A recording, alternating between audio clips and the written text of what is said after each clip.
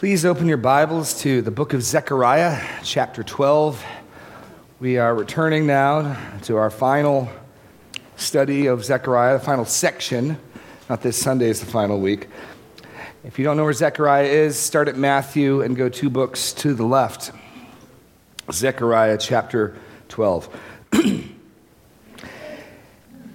And as you may remember, we've gone through Zechariah, and on numerous times we've talked through the structure. As we get back into the book, I thought it would be helpful, by way of review, to give you some sort of bird's eye view overhead grasp of the outline of the book. We're entering into the last part of the last major section. So here's a brief outline of Zechariah. You can follow along.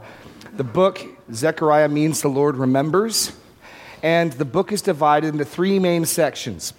After a brief opening call to repentance, which is dated, the book's very hopefully dated, after the return from Babylon, after the Jews have been freed from the Babylonian captivity, in 520 BC, Zechariah calls some opening to a call to repentance. You remember, return to me, says the Lord, and I'll return to you.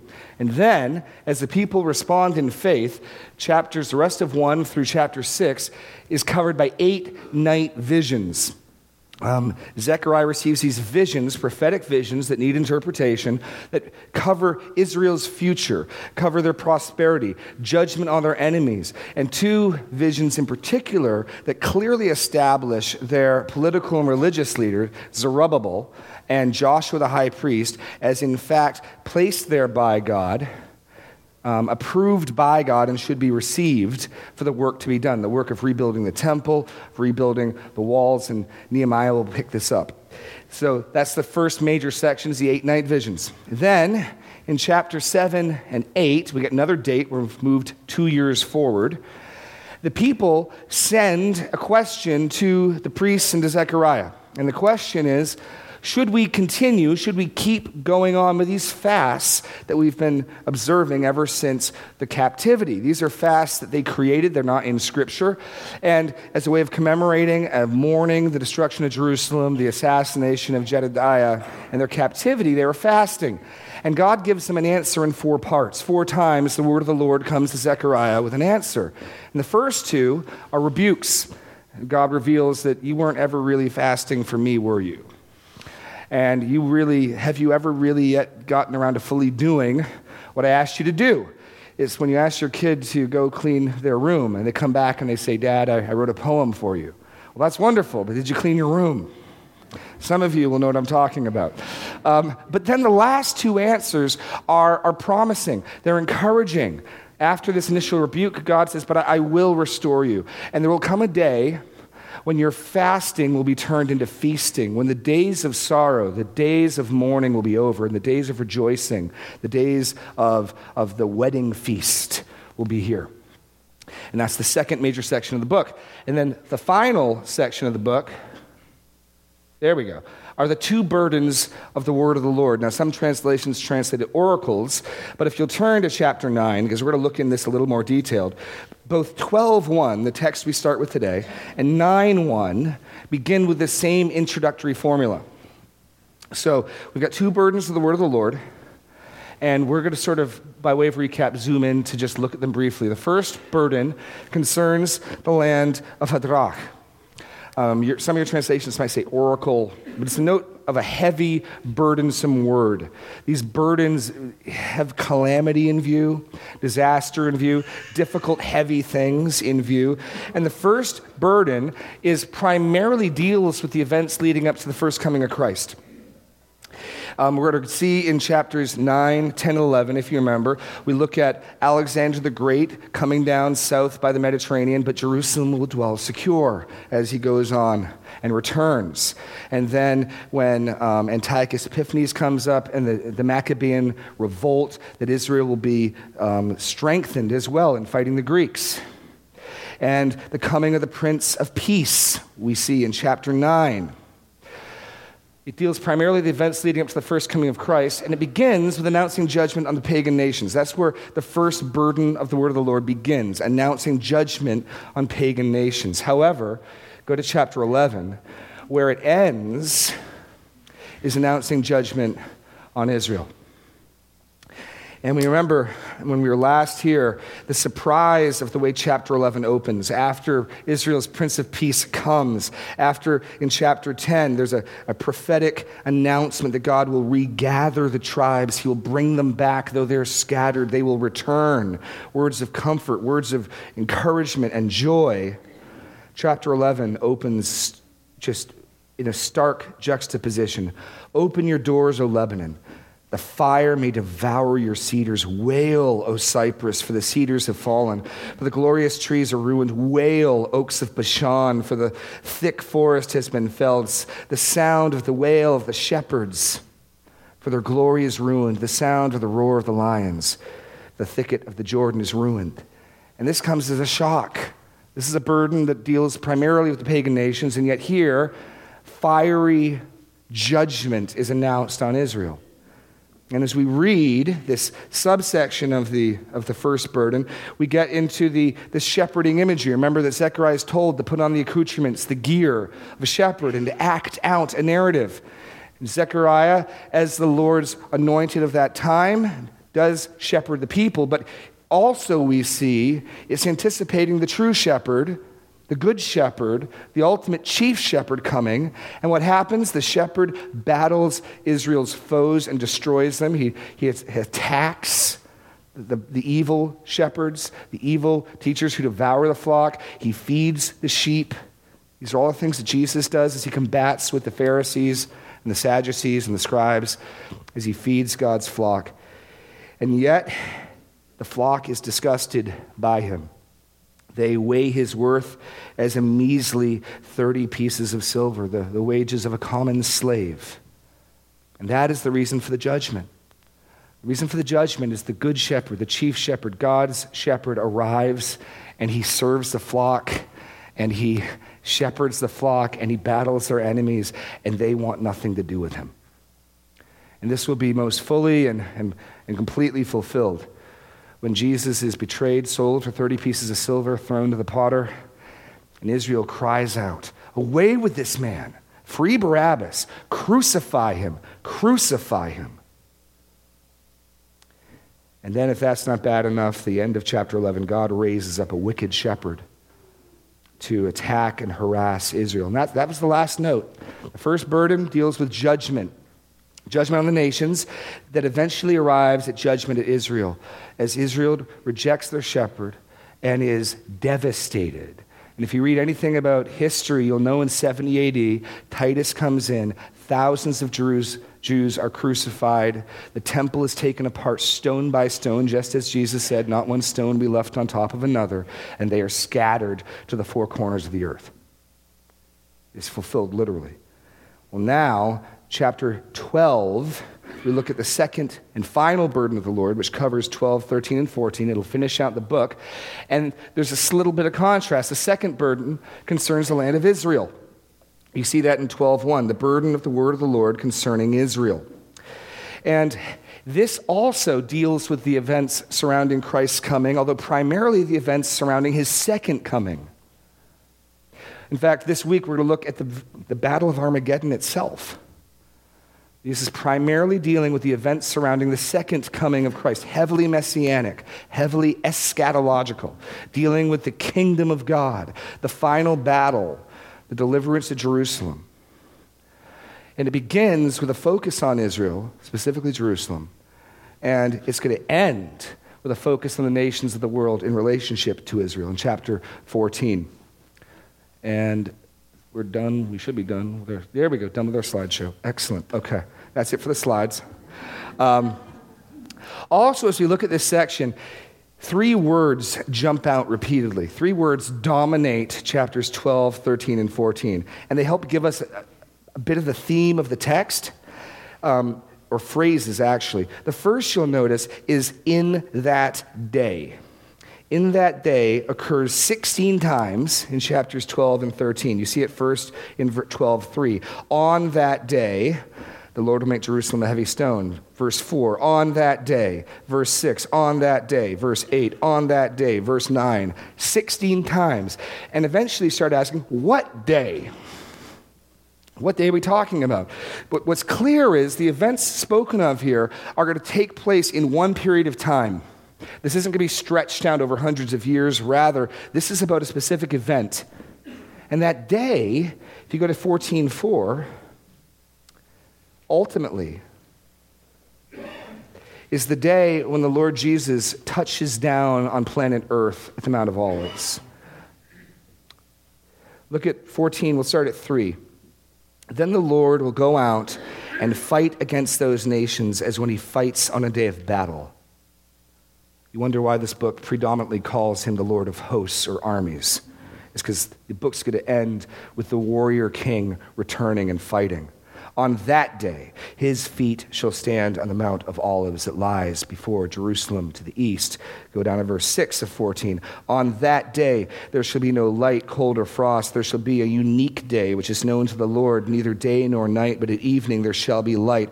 On that day, living waters shall flow out from Jerusalem, half of them to the eastern sea, and half of them to the western sea. It shall continue in summer as in winter.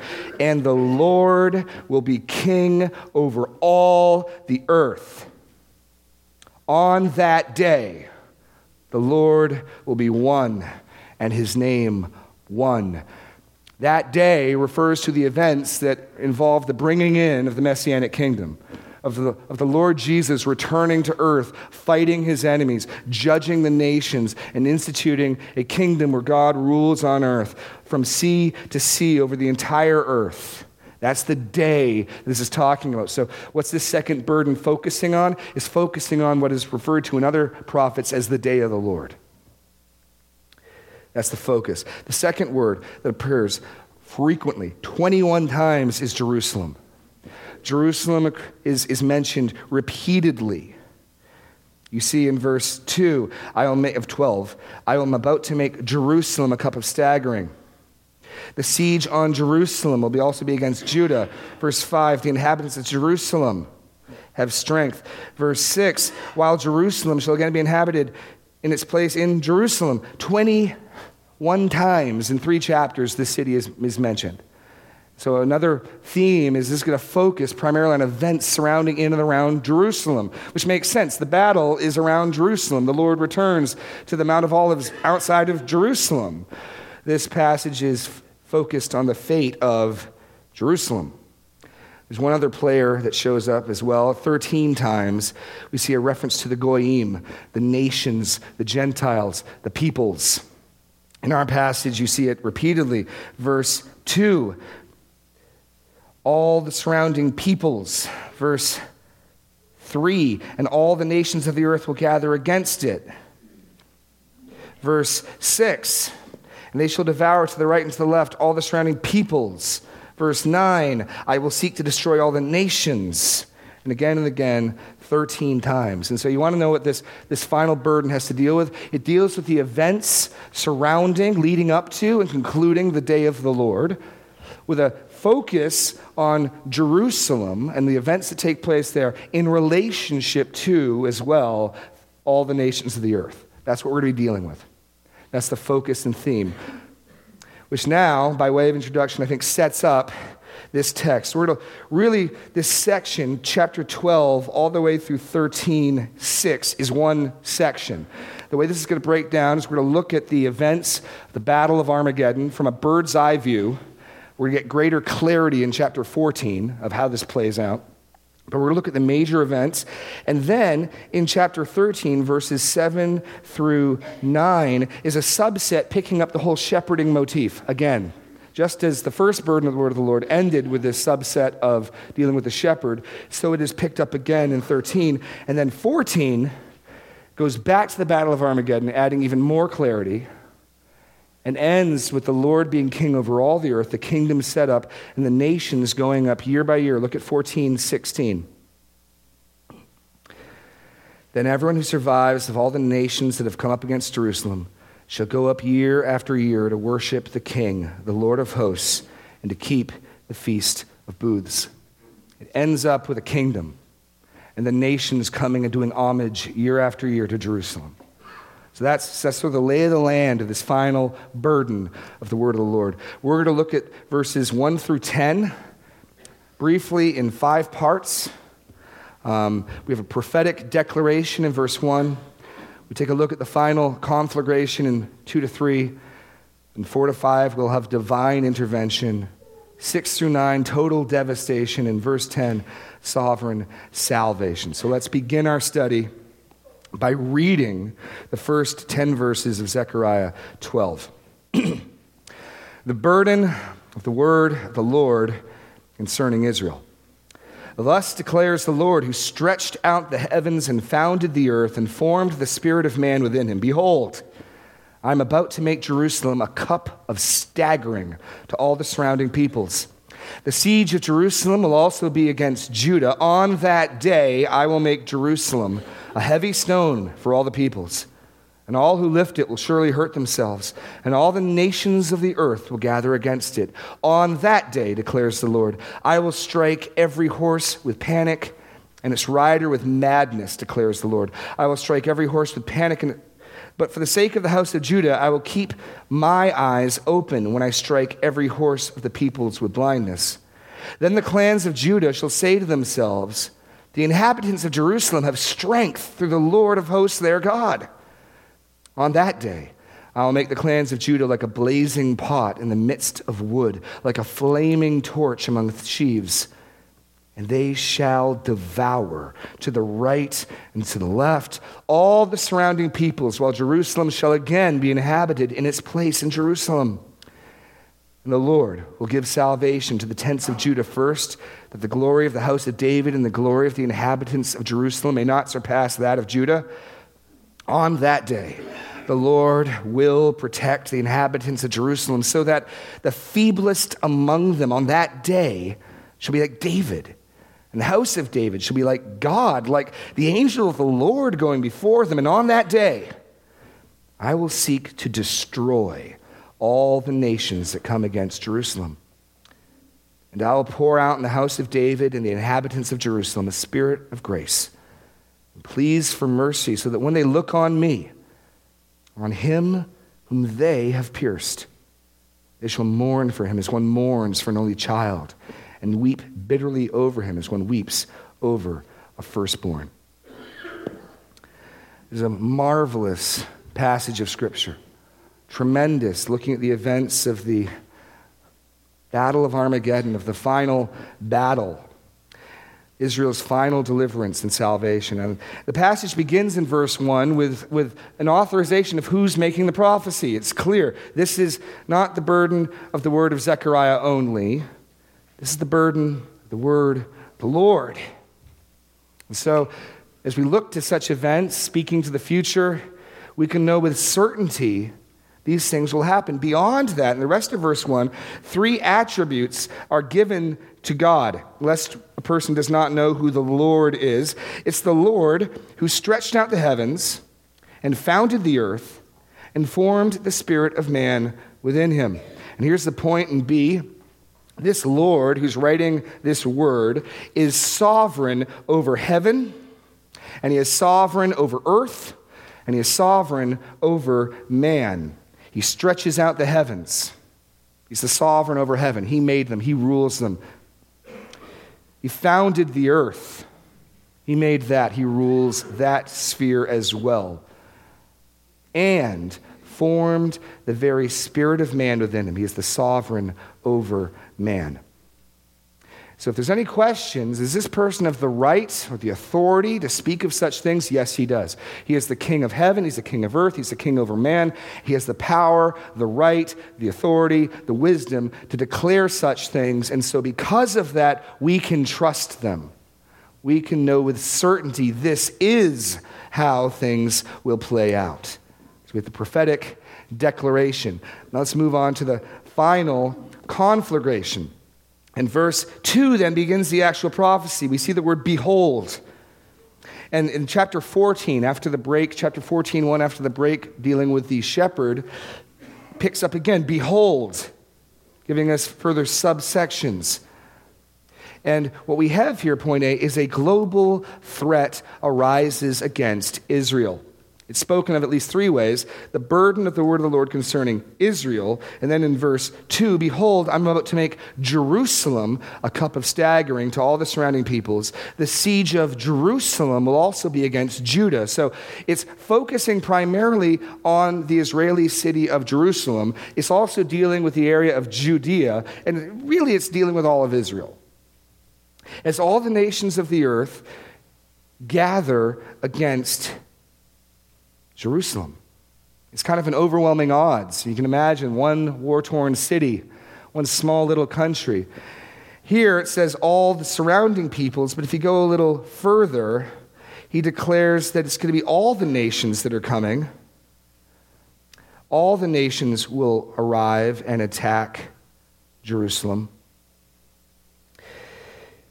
Verse 3, on that day I will make Jerusalem a heavy stone for all the peoples. All who lift will surely hurt themselves, and all the nations of the earth will gather against it. So I'm guessing that the largest percentage of the armies will come from their immediate neighbors, but there will be representatives from every people group, every nation on earth engaged in a global attack against Israel. As it were, anti-Semitism will have spread to all peoples.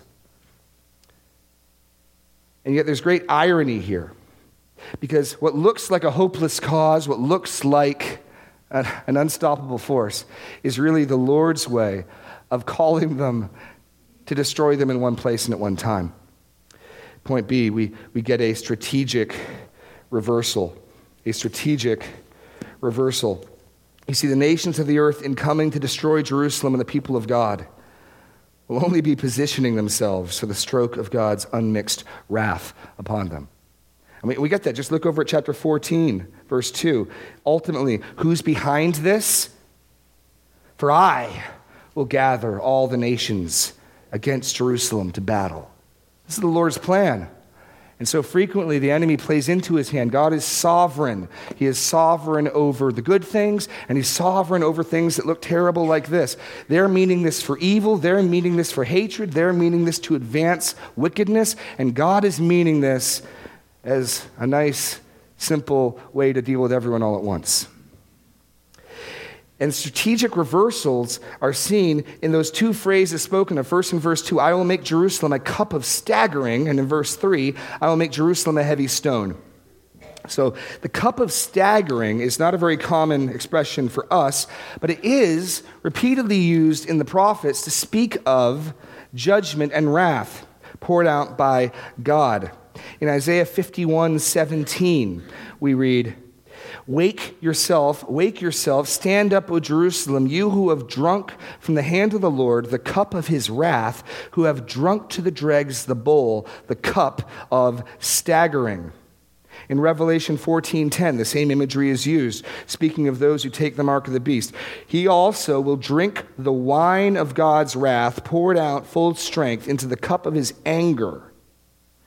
Will be tormented with fire and sulfur in the presence of the holy angels and in the presence of the Lamb. And the picture is this. All these greedy nations gather to surround Jerusalem, what looks like an easy target. And the picture is like a cup filled with what would appear to be good wine. And one writer describes it this way. The scene is vivid. A huge bowl of wine, several men, representatives of Syria, Ammon, Moab, Edom, Philistia, Phoenicia, crowding around the bowl, setting their lips to it. They are athirst to gulp down Israel. But strange to say, one after another, after drinking, steps back, reels, and staggers as a drunkard, for God has made this to be a bowl of reeling. They are rendered impotent by the wine of the wrath of God and stagger about like drunken fools. The city of God stands undefeated. You notice the reversal here.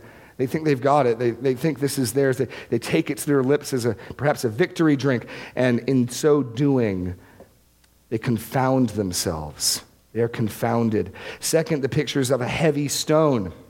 And again, the picture here is probably one of a farmer who's plowing his field. He finds a large stone. He gathers some friends. They're going to move it. It's an obstacle in their way.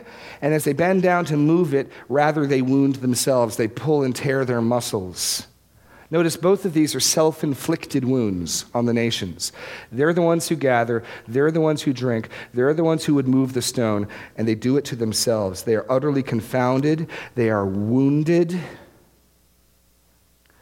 Now we'll get greater details of how this works in chapter 14. But that's the first movement. We see the prophetic declaration, God declaring who he is. We see the nations gather around Israel. And then we get this word that what looks like inevitable defeat really will be turned around. They'll be confounded as they drink this cup of staggering. They will wound themselves as they attempt to lift this burdensome stone. Seeking to lift it, he injures himself. Likewise, the world views God's people as an impediment to its sinful program. But when the world tries to move Jerusalem, God makes her weighty and breaks the back of the ungodly. And I will zoom in even further, some further clarity on how this will play out with divine intervention. What we see here in point A is now amazingly, covenant curses begin to fall upon the nations. Covenant curses begin to fall among the nations. On that day declares the Lord, verse 4, I will strike every horse with panic and its rider with madness. But for the sake of the house of Judah, I will keep my eyes open. I will strike every horse of the peoples with blindness. Notice that triad, panic, madness, and blindness. Now, in Zechariah's day, the cavalry is the heavy weapons. This is the military might. This is the pinnacle of military technology. Heavy cavalry, equivalent of whatever our most cutting-edge weapons would be today. And here the Lord directly intervenes with panic, madness, and blindness. Now turn in your Bibles to Deuteronomy 28. Because this is important. Because this is going to be a very, very encouraging word to Israel. You remember that Israel was in the Sinai covenant with God, and the Sinai covenant was bilateral. And what bilateral means is there are conditions for obedience, and there are also, this will happen if you're not obedient. The covenant of salvation that you and I participate in is unilateral. God makes promises, God performs things. But the Sinai covenant, which was never meant to save, but to govern the people, is bilateral. And so in Deuteronomy 28, it begins with blessings for obedience, and then in verse 15, curses for disobedience. There's life, there's death, there's the blessing, there's the curse. And Israel knows this very well because they've been receiving covenant curses for what is coming up close to 100 years. God warned them, if you disobey, if you worship other gods, I will scatter you. They were scattered. He warns them, if you do not obey, you will eat your children, you will starve and wander. This all happens literally. And listen to Deuteronomy 28:28.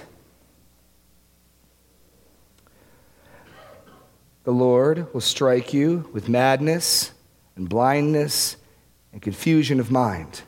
Exactly what he pours out upon the armies of the nations and their horses. And this is good news, because turn over a page to chapter 30 and look at verse 7. Speaking of a future time when Israel is being faithful, the Lord your God will put all these curses on your foes and enemies who persecuted you. Now this is truly amazing. Chapter 11, the last place we heard of Israel, was their lowest moment. They've rejected their Messiah. They've sold him out. They've called for his blood, and he in turn has rejected them. And now, this sort of begs the question, what has changed? How can God go from cursing them to blessing them and cursing their enemies? Something has changed. We'll keep reading a little bit and we'll see what it is, but this is good news for Israel, because no longer are they the recipients of the covenant curses, rather their enemies are receiving the covenant curses. God is no longer disciplining them, he's disciplining the nations. He's fighting for them, not against them. Covenant curses fall upon the nations. And notice the play on words. He blinds their eyes, but he says, I will keep my eyes open towards Jerusalem and Judah. It's wonderful to hear that God is blinding the eyes of their enemies while keeping his eye firmly on his people. And he does this in such a way, in verse 5 that Israel's leaders will know that the Lord saves them. There'll be no mistake. There'll be no confusion of how this is happening. Verse 5, the clans of Judah, literally the leaders of Judah, shall say to themselves, the inhabitants of Jerusalem have strength through the Lord of hosts, their God. God directly intervenes. He pours out the covenant curses on the enemy, and he brings glory to himself. So we move from first the enemies being confounded, then wounding themselves. They're cursed. Now comes the slaughter, total devastation, verses 6 through 9. On that day, I'll make the clans of Judah like a blazing pot in the midst of wood, like a flaming torch among sheaves, and they shall devour to the right and to the left all the surrounding peoples. All Jerusalem shall again be inhabited in its place in Jerusalem. Here are your blanks. A, Judah shall devour all they come upon. Now, what's really striking here is this empowering of the people to fight doesn't begin in the capital, it begins in the surrounding countryside. As you'll remember, Jerusalem is the capital city in the tribe, in the region of Judea. And we've had the camera, as it were, look at the whole nation of Israel in the opening verse, and then we've looked at Jerusalem, we've looked at Judah. It's first those from Judah, those in the countryside, who begin to mount the assault. And as I said earlier, this is a bird's eye view because in chapter 14, we're going to learn that initially the enemies seem to be victorious. Jump over to 14, verse 2. This is again, like I said, chapter 12 is the overview, the key events. 14:2, I'll gather all the nations against Jerusalem to battle, and the city shall be taken. And the houses plundered, the women raped, and half the city shall go out into exile, but the rest of the people shall not be cut off. Then the Lord will go out to fight. So we know that before this victory comes will be the apparent defeat. Sort of giving some insight into raising that cup. The nations will think they've won. They'll breach the city's walls. They will take the people captive. And in so doing, they will drink judgment and confusion upon themselves. And the Lord will return. The Lord will fight. But we don't get that in 12. We just get the high points. They gather. They confound themselves. They wound themselves. They receive curses. And then ultimately they get slaughtered. They get slaughtered. Point B. Divine strength and might are given. Verse 7. The Lord will give salvation to the tents of Judah first, that the glory of the house of David and the glory of the inhabitants of Jerusalem may not surpass that of Judah. So first, the Lord's going to save both of them, but he's going to do it in a way that both receive honor. We already saw how it starts in verse 6, that Judah will be like a blazing pot in the midst of wood and a flaming torch among sheaves. And again, the picture is just something that devours everywhere it turns. You think of Samson tying the foxes together and lighting their tails on fire and how all the fields were burned. Fire indiscriminately devours everything that's flammable. And so the description here is Judah is like this fire, like a pot filled with hot embers in the midst of wood, like a torch among sheaves. Everywhere it turns, there's just inferno, devouring. The Lord does this in a way that the tribe of Judah will be exalted as well. And this isn't just about exalting the tribe of David and the inhabitants of Jerusalem. On that day, the Lord will protect the inhabitants of Jerusalem so that the feeblest among them shall be like David, and the house of David shall be like God, like the angel of the Lord going before them. Now this again is covenant promises. We saw earlier the covenant curses being poured out on their enemies. Now we're seeing covenant promises for obedience poured out on Israel. Listen to Leviticus 26, 7 through 8. Speaking of what will happen if the people are faithful. You shall chase your enemies, and they shall fall before you by the sword.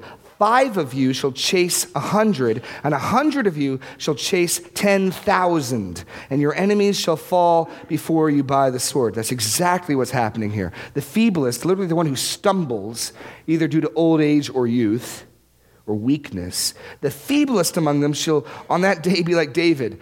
David is probably one of the mightiest warriors in Israel's history. David who slew the lion and the bear. David who was a man of war, a military leader. Well, if that's what the feeble will be like, what will the strong be like? They'll be like God, like the angel of the Lord going before them. If you remember in the Exodus, it was the angel of the Lord who guarded their rear and went ahead as a military sort of first offense. For Exodus 23:20, behold, I send my angel before you to guard you on your way and bring you to the place that I have prepared. They'll be unstoppable. I don't know what this will look like. I have guesses. These will be a supernaturally empowered people with might and strength, and they will become unstoppable. And then in verse 9, we get sort of a summary statement of all of this, what the Lord is up to. On that day, I will seek to destroy all the nations that come against Jerusalem. This is God's purpose. They think they're gathering to destroy Jerusalem. They're really gathering to be destroyed. Now, the destruction will not be absolute and total. Again, turn over to chapter 14, verse 16. There will be survivors. This destruction will not be absolute annihilation. Chapter 14, 16. Then everyone who survives of all the nations that have come against Jerusalem. So there will be survivors. There will be nation remnants that make it through this. But the overarching theme is these nations are destroyed. Their armies are laid to waste. Chapter 14 will give vivid and gory specifics of people's flesh melting off their faces, the tongues rotting in their mouths. We'll get there. We'll get there. For now, it's just enough to know the Lord will destroy his enemies. The Lord will destroy his enemies. And that's really kind of part of the theme of the book. Go back to Zechariah chapter 1. If you remember, in the very first night vision, after Zechariah first calls the people to repentance, return to me, says the Lord, I'll return to you. We get that scene of the horsemen in the olive grove and the angel of the Lord, who we know is the pre-incarnate Jesus Christ. And in verse 12, the angel of the Lord cries out to the God the Father, O Lord of hosts, how long will you have no mercy on Jerusalem and the cities of Judah against which you've been angry these 70 years? And the Lord answered gracious and comforting words to the angel who talked with me. So the angel who talked with me said to me, cry out, thus says the Lord of hosts, I am exceedingly jealous for Jerusalem and for Zion, and I am exceedingly angry with the nations that are at ease. God's been angry with them for a while through this book, and here's their final comeuppance. The reckoning that takes place. God is jealous for Jerusalem. He is jealous for his people. Look over in chapter 2, verse 8. For thus says the Lord of hosts, after his glory sent me to the nations who plundered you. For he who touches you touches the apple of his eye.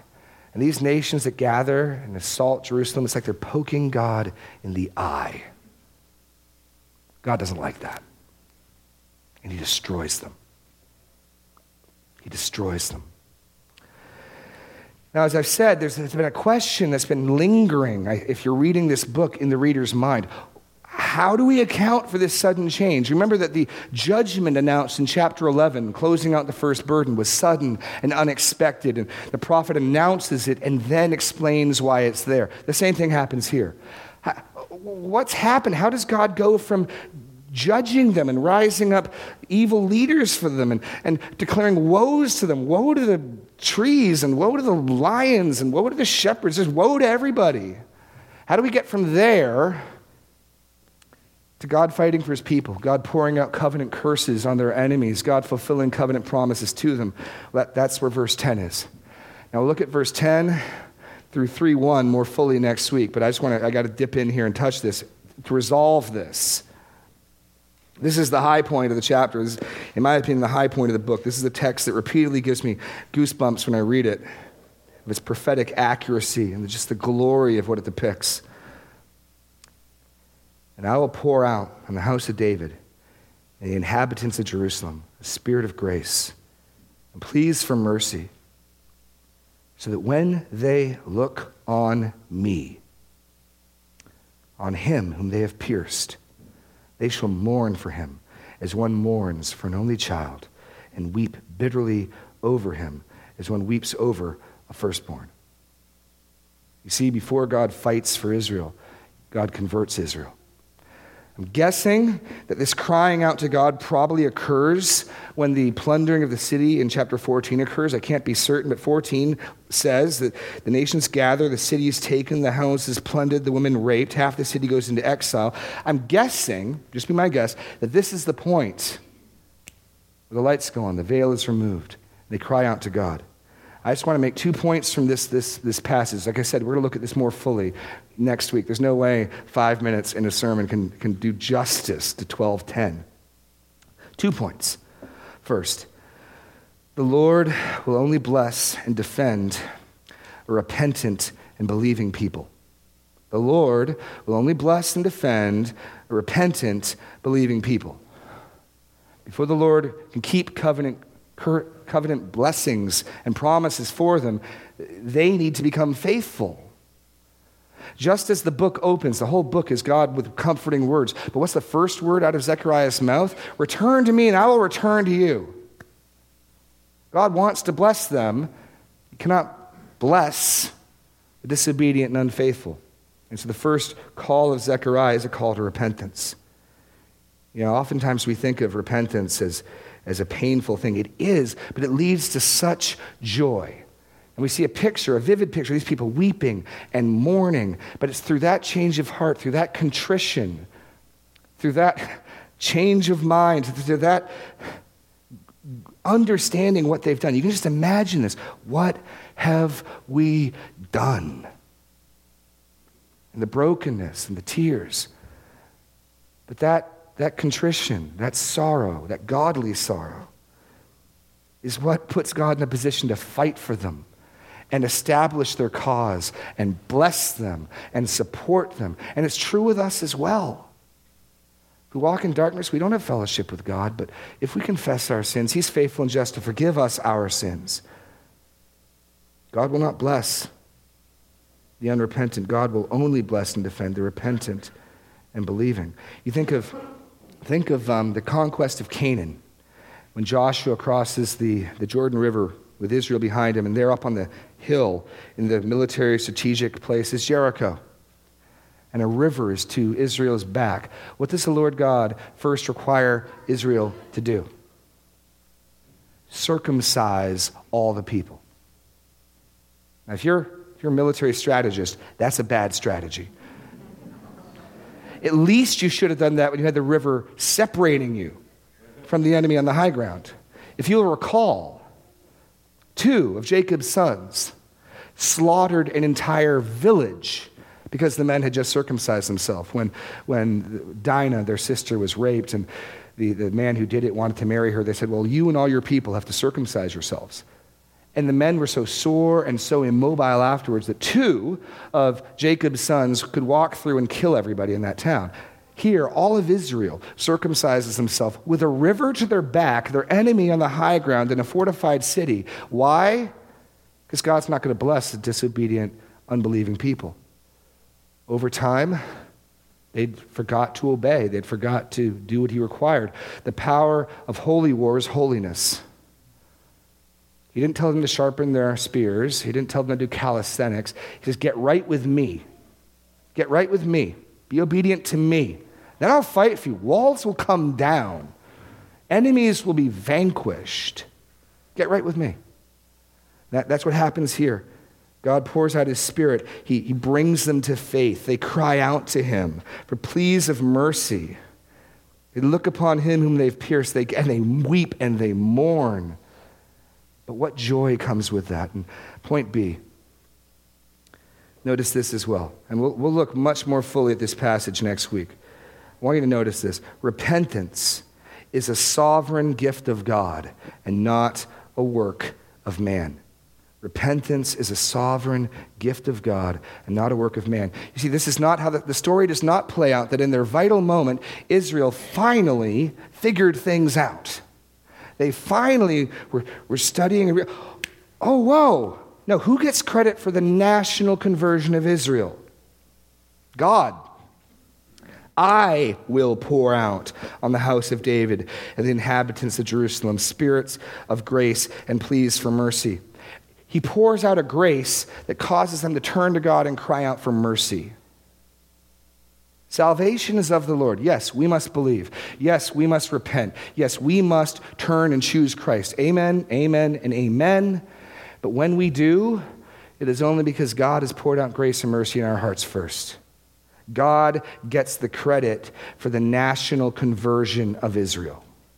Even while every one of those individuals has to believe, has to turn, has to trust Christ, we have to do that. If you haven't done that today, if you've never turned to the Lord Jesus, if you've never realized your sin, if you've ever been broken of it, if you've ever been broken over your sin, you can look upon him who was pierced today. This isn't just a promise for the future. This is a promise for every day. The word is near. God is near. His salvation is near. But know that if you do, and if you have, it's because God's Spirit has already been at work in your heart. It's great confidence we have when I witness and share my faith that there is a Spirit at work, the Spirit of God who convicts the world of sin and righteousness and judgment. This isn't something they muster up. This isn't something they found in their goodness. This is a sovereign gift of God, this repentance and contrition. Now, we'll pick this up next week, and we'll look at this more fully. But I want you to understand that God loves his people. He loves his people Israel. He loves us. And if we will be in the position, the sacrifices of God, we sang this earlier today, our broken spirit and a contrite heart, that is what he will not despise. If we can keep ourselves in that position before him, he will do mighty things for us. We see the mighty things he'll do for Israel here. Let's close in prayer. Lord God, we just praise you and thank you that you are so merciful. You are so good. Lord, here you pour out your Spirit on those who were your enemies, those who rejected you and despised you and cried out for the blood of the Son of God. And yet you pour out your Spirit on them. You open the eyes of the blind. You unstop the ears of the deaf. You have compassion on them. You remember your promises.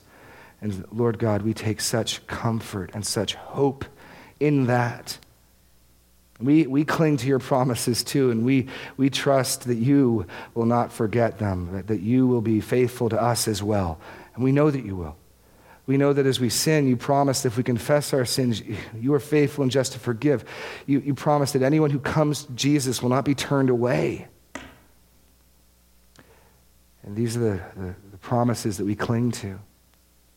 That for us who have turned to the Son of God, there's life, there's forgiveness. And Lord, we give you all the glory for that. We know that we would never have loved you if you had not loved us first. We know that we have never chosen you if you did not choose us first. So Lord, we want you to receive all the glory, even as we receive the blessings and the joy. In Jesus' name, amen.